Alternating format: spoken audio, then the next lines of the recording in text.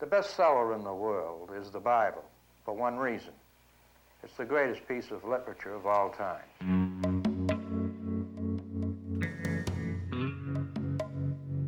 Hello, my name is Jim Baker, and they call me the Rabbit. And I sold family Bibles, and I've done it all my life, and I enjoyed the business. Some of you at one time or another may or may not have had a higher income, but you have never held a higher position of esteem in the minds of the world or in your own self-satisfaction than you now hold, knowing what you're doing about your father's business. I was hitchhiking. I was about, I'd say 19 and a half to 20. And this party was going to the dog track. It's real strange how I did get into the business. And I was single, and I said, hey, I may win some money. I'm going to go down and try my luck. And he said, gee, what do you do for a living? I was cleaning up in the area, and I was actually making blueprints, with a machine, and paid low wages. He said, why don't you sell? Be a salesman. He said, try what I'm doing. And I said, gee, what are you doing? And he says, I'm selling family Bibles. Hold your heads very high. Be very proud of your position.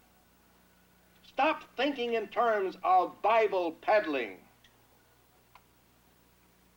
Because I'm confident that once you realize what you are doing for others, you in your own esteem will rise so high, not with conceit, but in humility, knowing that you have the privilege and the power to be of service to others. And to me, I said, wow, I was stunned. I didn't know.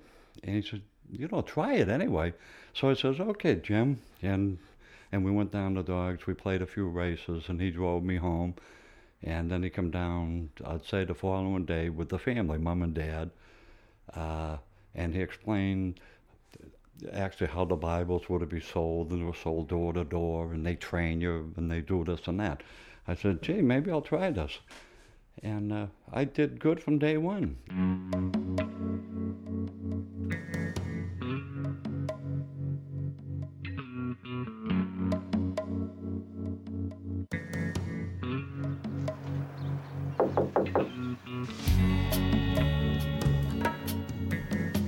First, I'd ask them if they're Catholic, if I knocked on the door. And if they said yes, I said, great. I have something nice I'd like to show you. Would it be okay? And if they say yes, I would. And then I would try to get into the home, and I'd like to sit down, in which I'd say, actually, Mrs. Smith, would it be okay to come into your home? I want to show you something nice. I'd try not to tell them what it is, on the fact that, you want to surprise them. What's your last name? Wadger. Mrs. Wadger. I said, did you hear about the Scotchman, the lonely Irishman, $50? He knew it. But it's supposed to be, I'll ask you, did you hear about the Scotchman, the lonely I've heard many of them. I heard about the one that... I would try to tell jokes. If you can get them laugh and relax, with humor. Tell them a little joke about, oh, did you hear about the Scotchman, the lonely Irishman, $50? And the person say, no. I say, well, you never will. Scotch people, I'm not prejudiced. I love them just like any other. But a lot of people would laugh. They had a good sense of humor. But anyway, what about the $50? No, have you ever heard about them? I think I have. Well, I can't tell it to you, but no, you say I never have, and I'll say you never will.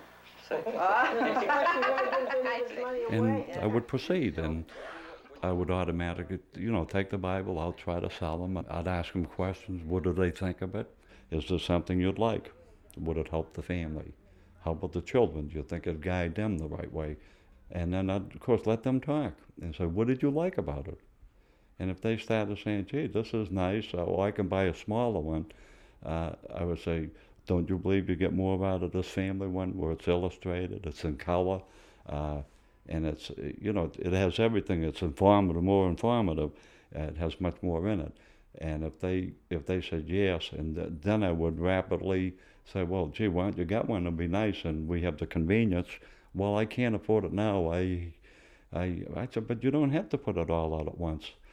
You could put out small portions at a time, and that's a way of living, the American way. Now, what you want to do is to pay it each month then, $5 a month, or do you want to COD it? They said, look, I can't do it without my husband, and I'd ask them if they're working. And if they are, I say, gee, can't you make your choice? You know, your husband works. If he wants to buy a shotgun, I mean, he's not going to ask you. I said, this is for the kids and the family. Then I would explain that they did have different colors, and this helped in sales. I never realized this, but what happened, they had like an antique gold, family Bible, and then they had it's a red one, like a wine color, which I would say red. Like I said, gee, actually, ma'am, Mrs. Smith, would you, if you'd like one, would you want one in the wine color or the antique gold? And sometimes that's sold. And they come in red or white. Some people prefer red. What do you call this? This is, I call it antique gold, but we define it in that. But on that end, you have your choice of colors. Now, what color would you folks choose in it? So what I would do then is try to close the sale. And if they said antique gold, I say, great, you made a wonderful decision, and I know it's going to grant your family a lot of enjoyment, for your whole lifetime and for the kids.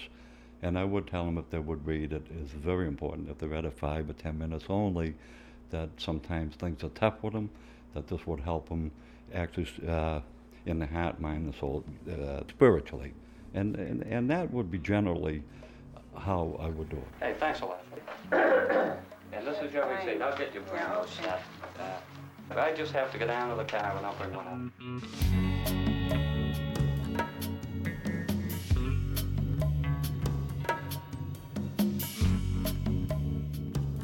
I remember when I was about 6 or 7, and I went with him on a sales call, he used to call it, and we were upstairs, and I don't know what he was selling at the time. I believe they were Bibles. And I remember the woman of the house saying, no, we don't want to buy it. And I started tugging at my father, saying, come on, Dad, let's leave. He turned around, the fewest mean words, I never remember him saying anything mean. He says, shut up. And then he went and he ended up closing the sale, and I learned a very valuable lesson that when you hear no, that doesn't mean that they're not going to buy. This brand new, it's revised. It teaches the children. It's in color. Yes. They spent a long time to revise it. So it's not complex. I don't understand very well English. You don't I know the basic things, the principles. I understand you, but I miss many things. Right. That's why I speak, if you notice, yes. very, very slow. Yes. And my father's way of communicating with people that he didn't understand the language was he would raise the level of his voice up. Could you see where this would help the family? I mean, honestly, could you see where this would help the children and Frank and yourself? Could you see, see what I'm trying to explain, Miss Majors, could you see where this would be a value in the home? A gain to you? Could you see where this would help? Could you see what a Bible is nice? Yes, no, I understand your point, but really, I don't think we can now.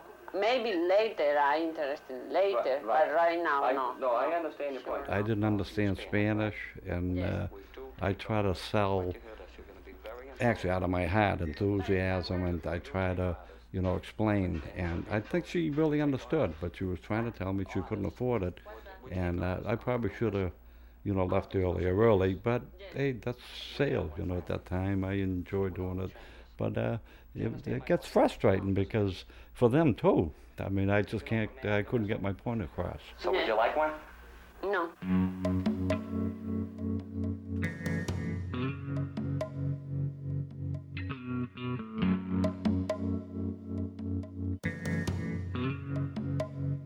Don't forget there was a lot of salesmen besides us four. Other people were doing the same business. I will say the areas were saturated. A lot of people owned them, and I just felt at the end I was getting older, and I don't want to stop, putting all that extra time in because it did get tight, and that's why I kind of changed. And I had a supplement where I sold clocks and cookware, blankets and beds, anything that there was a need in the household line, namely, I would sell. And I sold it door to door.